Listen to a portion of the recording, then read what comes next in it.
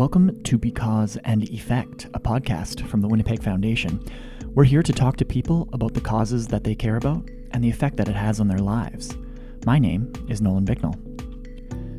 Jennifer Jones is a Canadian superstar and curling legend. Her list of accolades and championships is too long to name, reaching the pinnacle with an Olympic gold medal in 2014. Jennifer is humble, warm, driven, generous, and a quintessential Manitoban. There's a lot of things outside of our control in life, but how we behave, how we react, how hard we work, that's all within our control. And as long as you go out there and you work your hardest, you're always going to feel good about yourself. And I always tell my kids to chase their dreams. I sat down with Jennifer to talk about performing under pressure, dealing with personal and professional loss, honoring her late father, and what it means to be a champion. Because of my family and community and the strength they give me, I am never scared to fail. Jennifer Jones, thank you for being on the Because and Effect podcast. We are at the Granite Curling Club. First question, what does it feel like to come back to these clubs over the years after all your accolades and all of your championships and whatnot? There's nothing like curling in Winnipeg. It's where we grew up. It gets that feeling of being a kid again and where it all began for us. And we're so lucky that the city of Winnipeg and Manitoba has been so supportive of our teams. So we're fortunate that there's summer ice at the Granite, so we don't have to travel to Edmonton or to Toronto to train and practice and get ready for our first event. Curling is Manitoba's sport, I think. You know, I remember going home after church to my grandma's, and we would always have the Scotties Tournament of Hearts on, or whatever tournament it happened to be, and people would be yelling at the TV, hurry hard, hurry hard. I mean, has curling always been a part of your life growing up?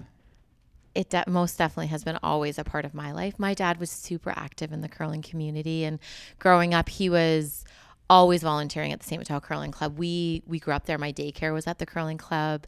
Everybody, all the workers knew who my sister and I were, and they would take care of us while my parents were curling. And we basically grew up there, and it was really seeing my dad and the passion he had for the St. Vital Curling Club and how he always wanted to give back. And it was never about what he received. It was always about just giving back to the club that gave him so much, and to ensuring that the youth and the next generation would have the opportunities that he had to be a part of a community, a family, a friendship, which is what the St. Vital gave my dad. So I think the St. Vital Curling Club gave me a lot of things. It showed me what curling was all about, which has become obviously one of my passions in life. But it also demonstrated to me what volunteerism can do, what bringing people together can do, what having a club and a sense of everyone coming together for the greater good, and just this sense of accomplishment that, I don't know, it's second to none. And my dad inspired that in me. And to the day that he died, he volunteered at that club and ensured that the junior program would continue and thrive. It's rare that you can find a community in your passion as well, right? Like, and have it work so cohesively. How important has that been for your career to just have those two things intertwined and always have that support system when you're trying to make a run at something that's, you know, a very rare thing to make a living at, right? Being a professional athlete. I don't think that we would have had the success that we've had without the support that we did. And looking back, my parents never missed a big event. But I don't think any member of the St. Vital Curling Club missed watching a big event on TV, or the amount of fans that would come to the airport to welcome us home, or the messages that we would receive when we were away. I just remember being at the Olympics and thinking how proud we were to represent Winnipeg and Manitoba on this international stage, because it felt like it was this out-of-body experience where, yes, we were representing Team Canada and Team Jones and ourselves in a way, but we really did believe that we were representing every person in Canada, and to give them the opportunity to live vicariously through us and what we were trying to achieve. And so I always knew that at the end of the day, make it or miss it, we were going to have so many people there lifting us up and supporting us. And it didn't matter if we came home with a gold or not. It was all about just that they knew that we were always going to do our best. And because of that, we had the strength and the courage to go out there and perform at our very best. And our best was good enough. Well, I was going to ask, is that pressure a good thing when you're a professional? You know, is that a good thing to have the weight of a nation on your shoulders? Or is it kind of like, did that add to the nerves when you're sitting in there and getting ready to throw your last shot? I think it depends on who you talk to. I've always loved the pressure. I even tell my 6-year-old daughter now, because sometimes she'll get a little bit nervous at a gymnastics competition. And I say to her, if you're not nervous, it means that there's no uncertainty. And then you also don't get that rush of exhilaration of accomplishment. It's the nerves that make it worthwhile. It's kind of like a roller coaster, the adrenaline rush and the feeling. If sport was a guarantee and you knew you were going to win, it would take the excitement out of it for the fans, for the players, for everybody. So I think for me, the pressure's always been something that exhilarates me, excites me, makes me want more of. But I've also never been, because of my parents for the most part, I've never been scared to lose. And getting over that fear of losing and being willing to put it all in, to put all of yourself into something and not worry about the outcome was one of, for me, the biggest reasons that I was able to just put it all out there and never be scared of the results. Well, fear of failure is one of the biggest hindrances to anything, whether you're an artist, an athlete. So how are you going to try to impart that lesson to your daughters? It's interesting because all of a sudden you become a mom and you're like, how did my mom tell me these things, right? And my mom was an oncology nurse, and she always had this perspective that you had to live every second and every day in life to its fullest. And the glass was always half full according to my mom. So I always tell my kids that all I care about is that they do their best and they chase their dreams. And I know every parent tells their children that, but if you ask my kids, what is the one thing that I tell them, they'll say that I always tell them they can do anything. Mm-hmm. And it doesn't matter if they're the best in the world at it, but they can participate, they can enjoy, they can thrive, they can put everything of themselves into something if they enjoy it. And if you do that and then you walk away, you're always going to succeed. Even if you're not the very best in the world, you'll personally succeed. And that to me is with everything in life, whether it's school, whether you're painting or you're hanging out with your friends. If you can commit fully and be the best friend that you can be, or you can be the best coworker you can be, or the best teammate, or anything, if you can guarantee that you can give everything of yourself to something, you're going to walk away feeling like you accomplished and never have regret. Well, the best version of yourself, it doesn't, compared to other people in the world, it doesn't matter if you're second or third or 10th or 11th, as long as you're the best version of you in that race or in that moment.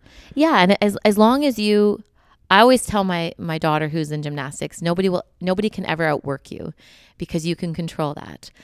There's a lot of things outside of our control in life, but how we behave, how we react, how hard we work, that's all within our control. And as long as you go out there and you work your hardest, you're always going to feel good about yourself. And I always tell my kids to chase their dreams, to never, ever let anybody tell them they can't accomplish anything. And that's why they'll say that if you were to ask them, they would say that they can do anything. There's one thing saying that, and then there's one thing living it and sort of being the example. And it seems as though your dad was the example of someone volunteering his time, making sure people who needed it had the help that they deserved. Has that rubbed off on you, like just naturally, or have you made it a point to like, okay, I got to follow in those footsteps? My dad had huge shoes to fill. Like I always say, and I always knew it, but then when he passed away and I really reflected on it, my dad always had time for everybody. Do you know how you'll phone people, especially today's world, and you say, how are you? Oh, I'm busy, is what most people say. And I really believe that we are busy. Like the world has just created this constant almost chaos, but my dad was never busy. He always made time for everybody, whether they needed him to help shovel their driveway, build a fence, come and watch their kids, volunteer at this, that, and the next thing. My dad always said yes. And I made a promise to him that a long time ago that I was hoping that I could never be busy, that I'd always have time. And sometimes I feel like maybe I've failed in that just life has not failed, but just, life gets in the way and you're trying your best. But it was my promise to him when he passed away that I'd always make time for everybody and that I would never be busy. And my dad was the person who would always call you on your birthday, who would always send you a message, would be the first to call all of his family members on Christmas. So he set this tremendous example of what it was like to truly give and never really care about what you got back.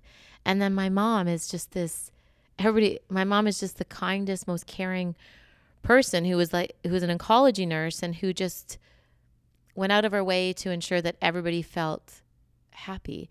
And so I was raised in this environment where self-focus was really never something that my parents ever thought about. It was always just about making sure that their family environment was cared for, that my sister and I were loved and cared for, and that all of their friends were loved and cared for, and all of the people around them. So I only hope that I can be half as good as my parents were. Well, thank you for making time for us. I know you're kind of battling strep throat right now and everything. I mean, this is incredible of you to sit down with us for this chat. Your dad's obviously a great man, was a great man. Mm-hmm. But what was the dynamic like of the coaching aspect? You know, it's kind of weird. My dad coached me in hockey for years, and it's kind of a weird dynamic when you have to be reprimanded sometimes, or you have to be coached or guided in a certain direction, or if you do something maybe not correct. What was his coaching style, I guess I can ask? You know what? We really never fought. Really? No, I loved having my dad out here. He was the first person who taught me how to curl. And I look back and we're doing things nowadays that my dad did when I first started curling that people thought he was crazy. Like what? Just how you technical things on how you position rocks. And my dad believed it was the best way. And now we haven't gone quite as far as my dad thought we should. But it's definitely evolved. And it's just interesting to me. Like, he was always very analytical and always analyzing our games, technical strategy. And I'm an analytical person. So it was really, my dad had girls and I was a tomboy. So a little bit of the son he never had. So we would just sit down and talk about curling. But there was a mutual respect. He also really respected me. So if I said, Dad, but I don't quite understand this, he would sit down and know that I'm very analytical. And it wasn't that I was like not agreeing with him. It was just that I needed him to explain it in a different way. So for me, it really worked quite well. But then my dad was great. He knew that once we achieved a certain level, like in order to, and not that he couldn't get us to the next level, but we needed a different perspective. And so he was the one that said, you know what, I think I've done what I can. I've taught you all I know. Yeah. And for me, actually, to be honest, in that moment, it was unbelievable to have my parents just being my parents, so that if I was frustrated or if I was sad about something, it wasn't just my coach, it was now my parents, and I could go and talk to them as curling parents instead of as a coach of a team. So it actually kind of evolved into this. He was still a sounding board for me, but just in a different role. So I'll never forget all the moments that we had and him sitting in the stands. And I still believe that he'll still have a stopwatch in hand watching us from above. Definitely. Mm-hmm. Do you have you started to coach your daughter when it comes to gymnastics at all, or are you kind of trying to go hands off, or what's your approach in that situation? Well, I'm definitely not an expert in gymnastics, right. So I just sort of the champion mindset. Yes, I firmly believe, like, I want her. I always say to her coach, you do what you need to do. And her coach is unbelievable. We're so fortunate. Her coach is incredible. But what I talked to her about is just her first competition, she was nervous. And so we talked about how I feel when I'm curling and why I don't get nervous. And I think it really resonates with her, and just trying to teach her how to perform under pressure and to just never put so much pressure on herself that she doesn't enjoy the moment. And I wish that somebody had taught me that at a younger age, because I feel like it wasn't until a big loss in my career that I really understood that losing wasn't so bad. And I was always scared to lose until that moment. And after that, it's just been a completely different mindset for me. So that's one thing that I can definitely help Isabella with, and Skyla when she gets a little bit older, is just that performing under pressure, but also just knowing that their mom and their dad are going to be there for a hug after the game. And at the end of the day, that's all that really matters. A lot of the most successful people you talk to or see or hear about talk about those failures and those losses, and you never really forget the big losses in some cases. Do you have one? Well, you just said the first big loss. Was that something that you're always going to forget, always going to remember? And then was there ever a bigger loss than that first one? No, that was the biggest loss, right? Because nothing else, I never let anything else impact me after that. So I was a junior during that loss. So this is a long, long time ago. And I cried on national TV. I cried, and I was very sad, and it took me a long time to recover. And then when I looked back and I reflected, I realized that I didn't even enjoy the moment. Like, my dream was to play in this game, and I was so worried about the outcome that I actually didn't even enjoy it. So I thought to myself, well, that doesn't make any sense at all. So going forward, all I care about is just enjoying it. And we've been fortunate enough to win more than we've lost, but we've lost a fair share of big games. And I can tell you that I've slept okay that night. Like you might think about a shot here, a shot there, but I'm just feel so privileged that we've had the opportunity to actually play in those moments. Yeah. But you play looser. You play better when you're loose. And if you're all, tightened up because you're so scared of losing, then of course you're going to, not curl it quite perfectly or not make the shots that you need to make. Yeah. And it wasn't even, for me, it wasn't even about performance. It was just about, like I always say, I know I always smell the ice. I could close my eyes and I could put myself in any given moment.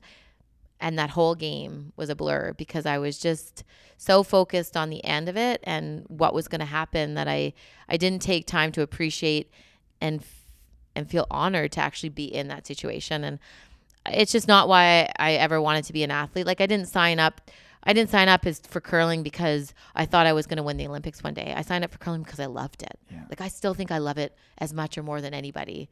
Like I love the feeling of being out there. So if I'm out there and I'm not enjoying it, then why am I doing this? And so I didn't want competing to take away the joy of why I loved the sport in the first place. And after that loss, I've always enjoyed every moment, and that's why I'm still playing today.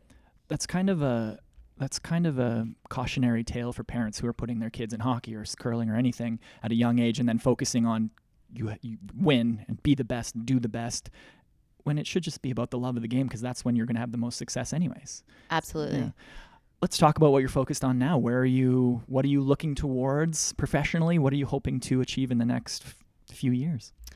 Well, curling wise, we're definitely looking towards the next Olympics in 3 years. And always the first year after the Olympics, you kind of take a little bit of a slow down, a little bit of a breath. And so we're really gearing up over the next 3 years. And I'm really excited about that. And professionally, I'm trying to figure out what that looks like. I've got 2 young kids now, and trying to figure out the balance between them and working and curling. So it's kind of a work in progress. But I'm also a board member on the Special Olympics Canada board, which I'm thoroughly enjoying, and very involved in my kids and their lives and their and all that they're doing. So I'm not sure where it's going, but it's evolving, and I'm starting to kind of put stuff in place as to how I want the future of Jennifer Jones to look like. Right. Well, it's a marathon, right? It's obviously not just going to be a sprint for the next few years. I hope it's a marathon. Definitely. You always want it to be a marathon. Well, let's talk about the board that you're on and a little bit of the volunteerism and the causes that you've been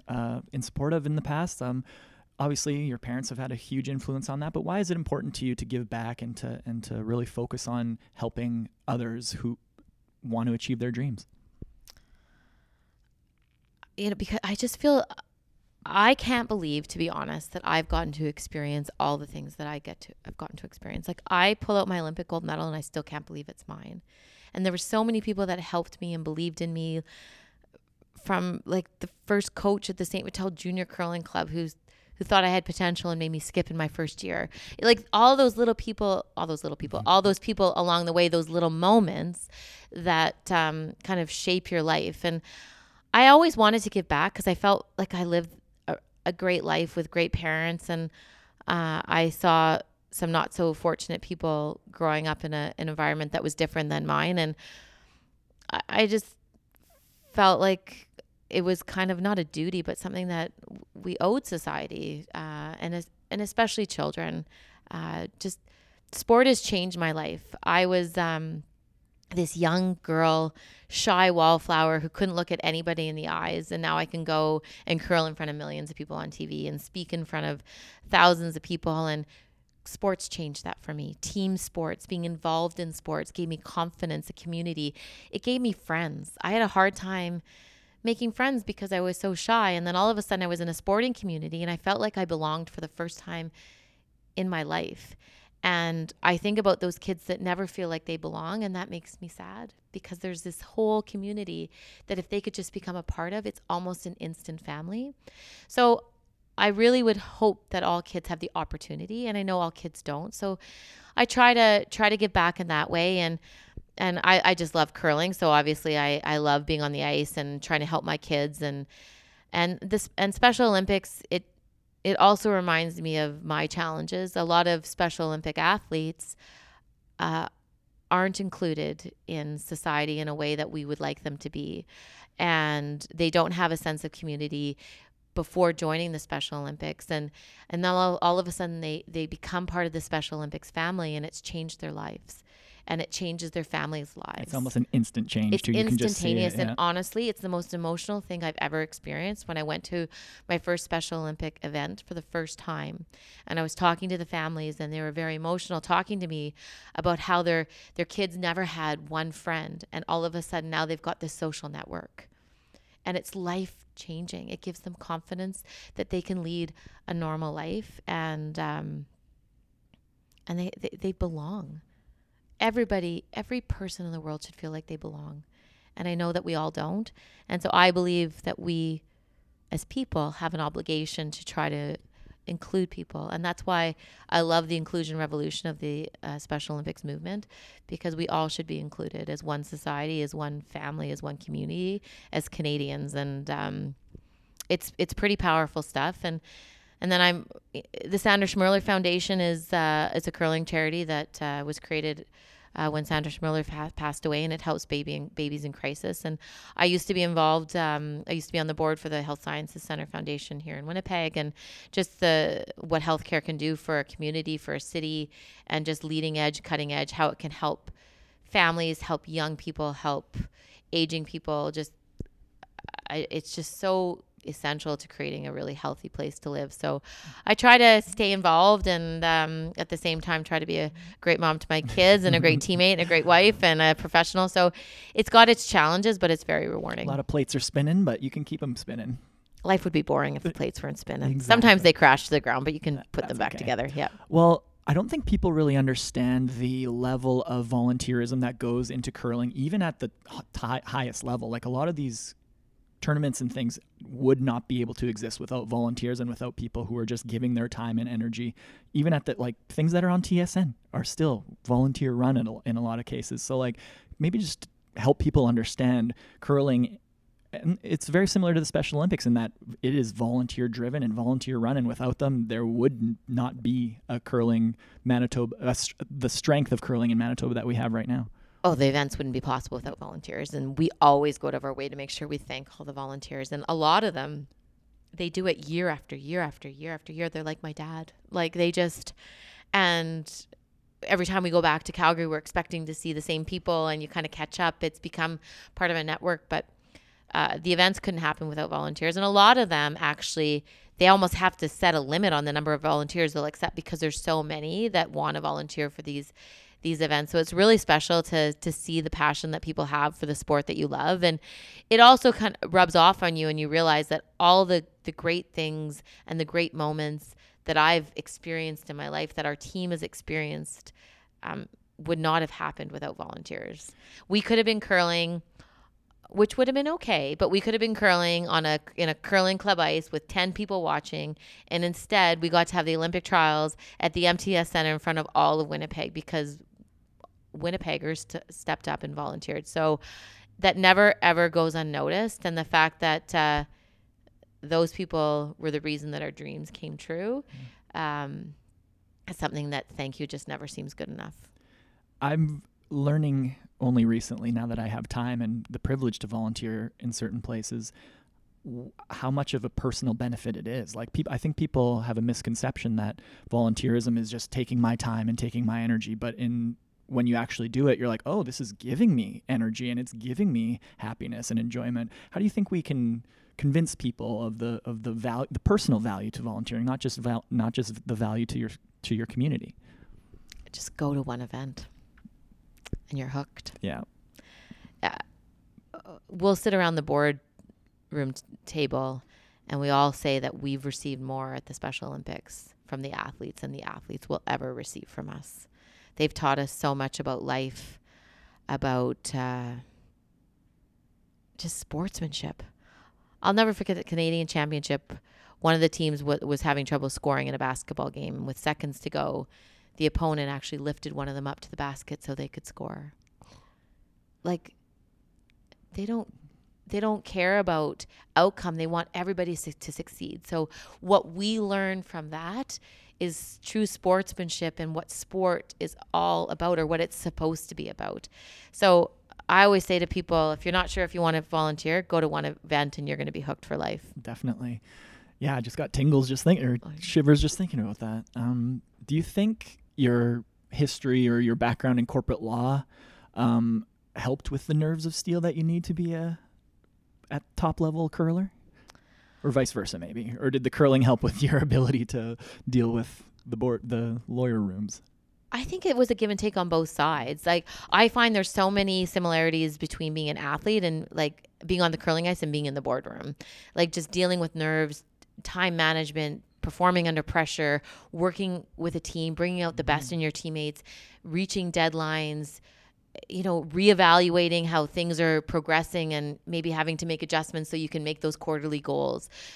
Our curling team operates very much like that, where we're constantly trying to see where we're at and how we can improve. And so a lot of the skills were transferred from my curling team to my practice as a lawyer, but then I also learned a lot as a lawyer that transferred to the curling ice. And I think the one thing that curling really gave me was the ability to perform under pressure, and that really helped me when I became a lawyer. That's huge for sure.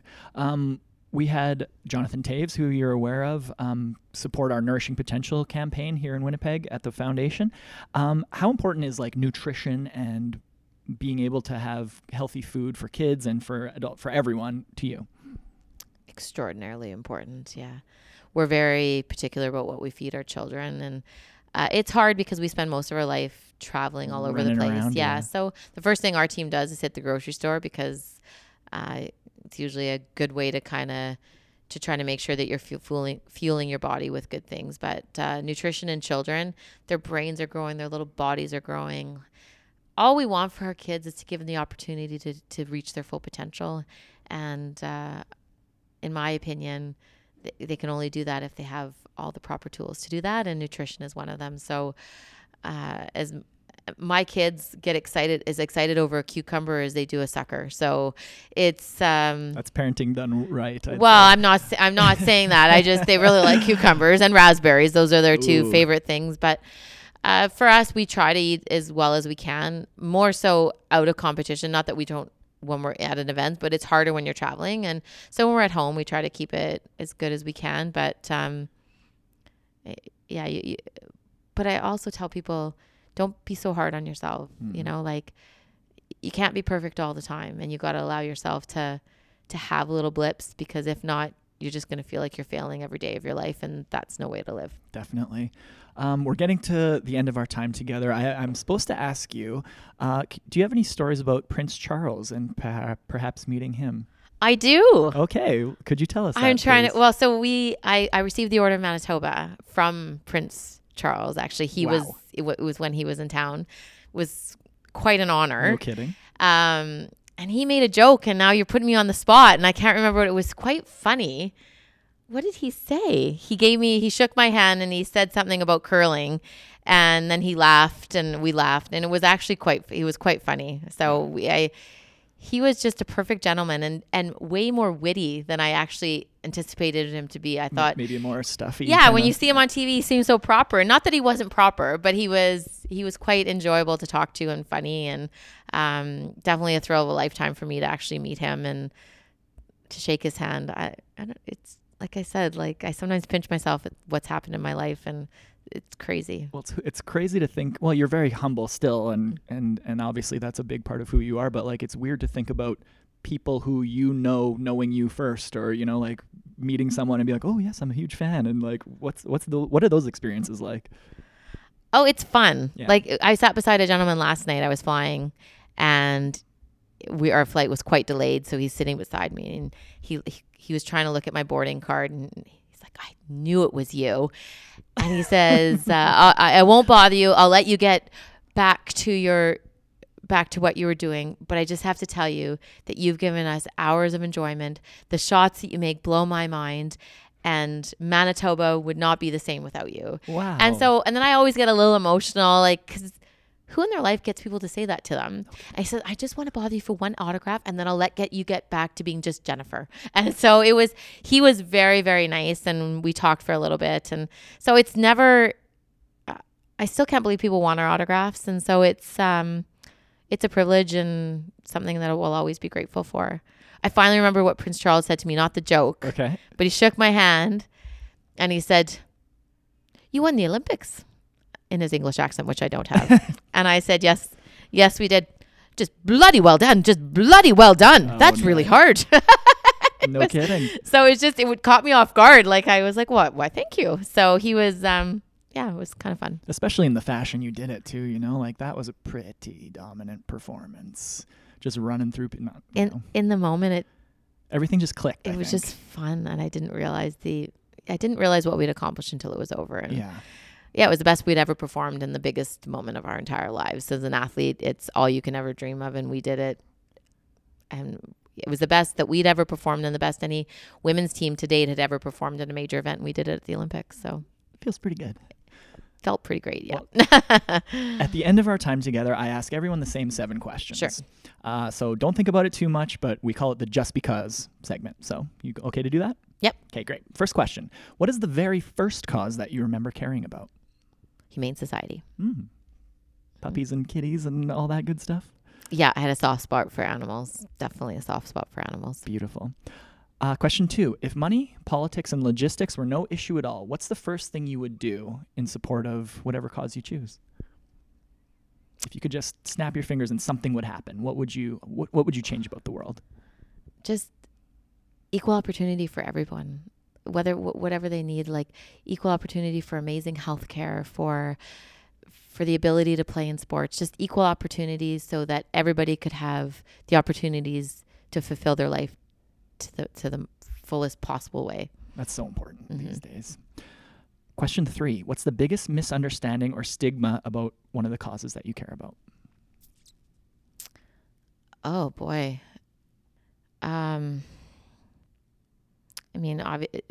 Special Olympics, for sure, there's some stigma associated with the athletes and about their ability to actually be included in society and what they bring to society. And that breaks my heart because they have so much to give. And once you meet them, you'll never, ever think that. So I wish that people would have the opportunity to know how much Special Olympic athletes bring to the table. Yeah, it stems just from lack of experience, lack of exposure, and just an ignorance of the situation, right? Yeah, for sure. Question 4. What is a time in your life where you had to pivot because a plan wasn't working out how you hoped it would? Oh, these are like tough.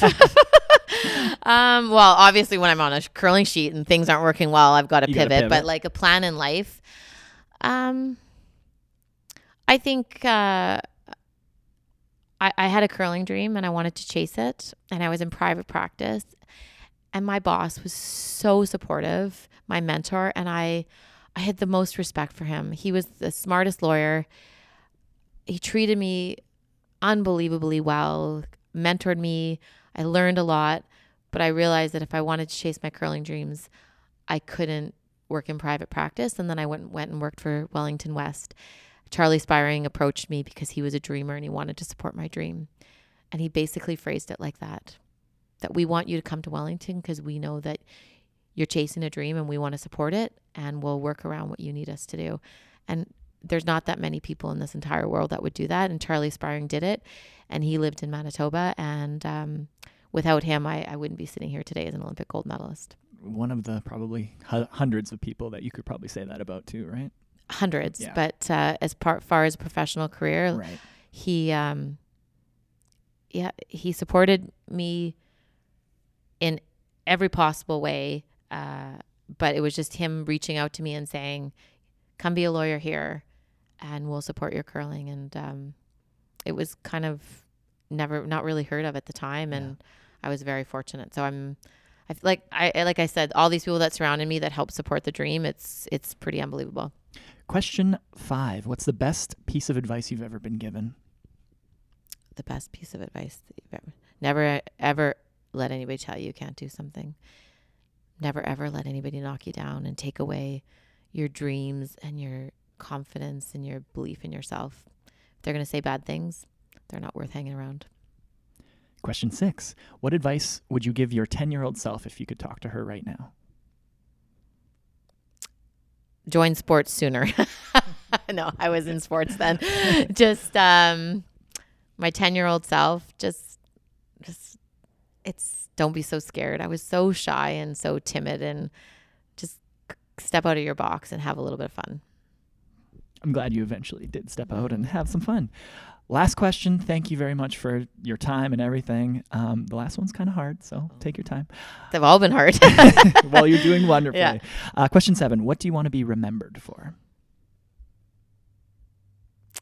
That's a hard one. I would love to be remembered as somebody who was kind and who was thankful for the opportunities that she was given. And hopefully that I've inspired young people to chase their dreams. Well said. Thank you, Jennifer Jones, for talking to us today and being on the podcast. Really appreciate it. My pleasure. Thanks very much.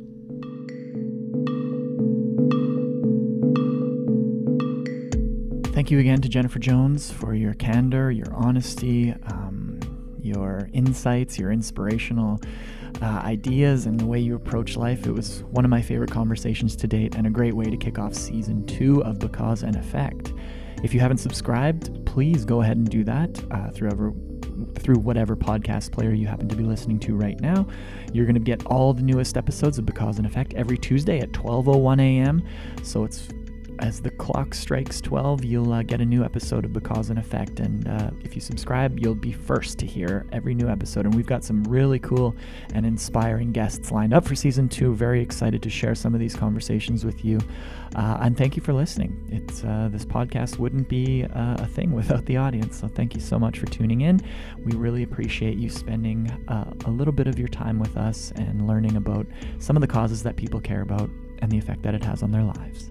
If you have any questions or comments, you can reach us on social media by searching at WPGFDN for the Winnipeg Foundation on Twitter and Instagram and Facebook, all that good stuff. You can find me on social media at Nolan Bicknell as well. I love hearing comments about the show, feedback, ideas for guests. I love talking to people, so hit me up on there.